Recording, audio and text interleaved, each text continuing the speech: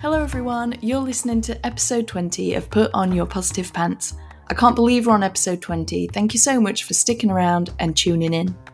Each week you'll hear a different theme of positivity, something to make you think about how you can inject just that little bit more joy into your everyday, and a recommendation to explore more. I'm your host, Beth Wilson, and I'm here to bring you some positivity, because we could all do with a little lift every now and again. This week's episode is about the power of routine. The word routine might sound dull and boring, but routines are important. As humans, we love routine. It's in our nature, and they don't have to be boring. You can make it fun. Arianna Huffington, the creator of the Huffington Post, who I've spoken about previously on episode 12, Don't Burn Out, I went to an Action for Happiness webinar where she spoke about being an advocate for micro steps in changing your routine.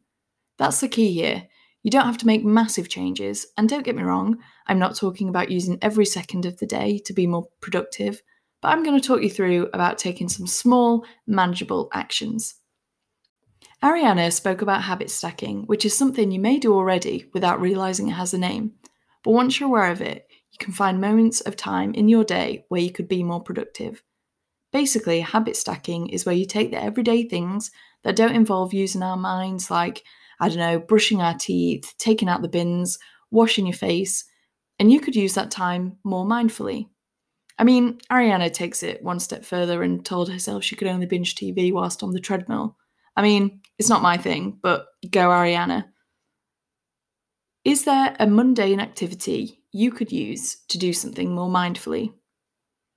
I know my friend Jay listens to this when she's taking off her makeup and brushing her teeth. Hey Jay, get scrubbing girl. But that's a great example. In that 5 minutes, she's consumed a podcast.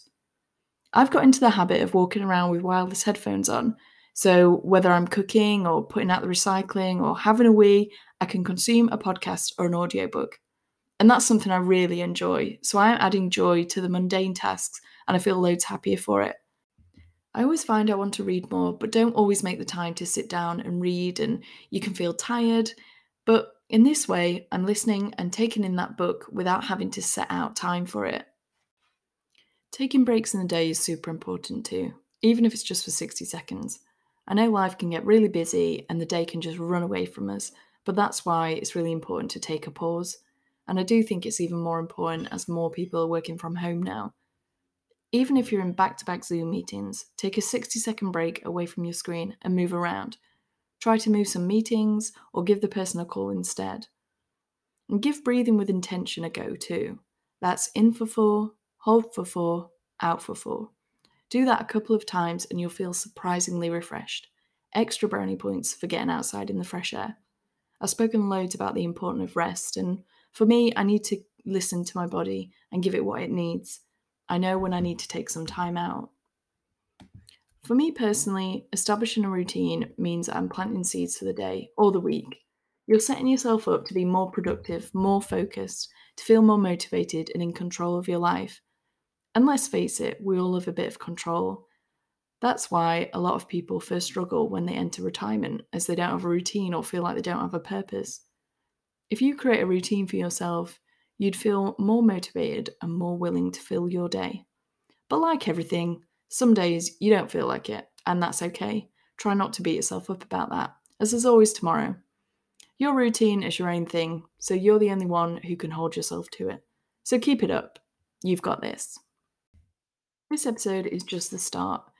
It's all about small steps, and those small changes all add up to make a big difference.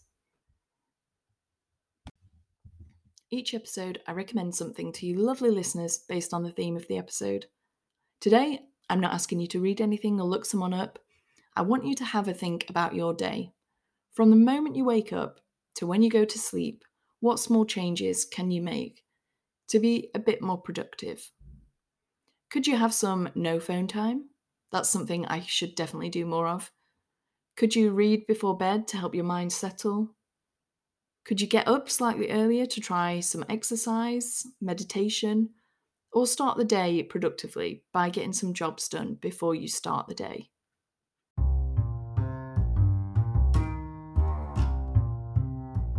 That's it, folks. Go and put on your positive pants and have a good day. Thanks so much for listening. Remember to follow, subscribe, and share so even more people can access a small dose of positivity. I'd really appreciate if you checked out my Instagram at Positivity with Beth and my blog. The links are in the show notes. Until next time, bye!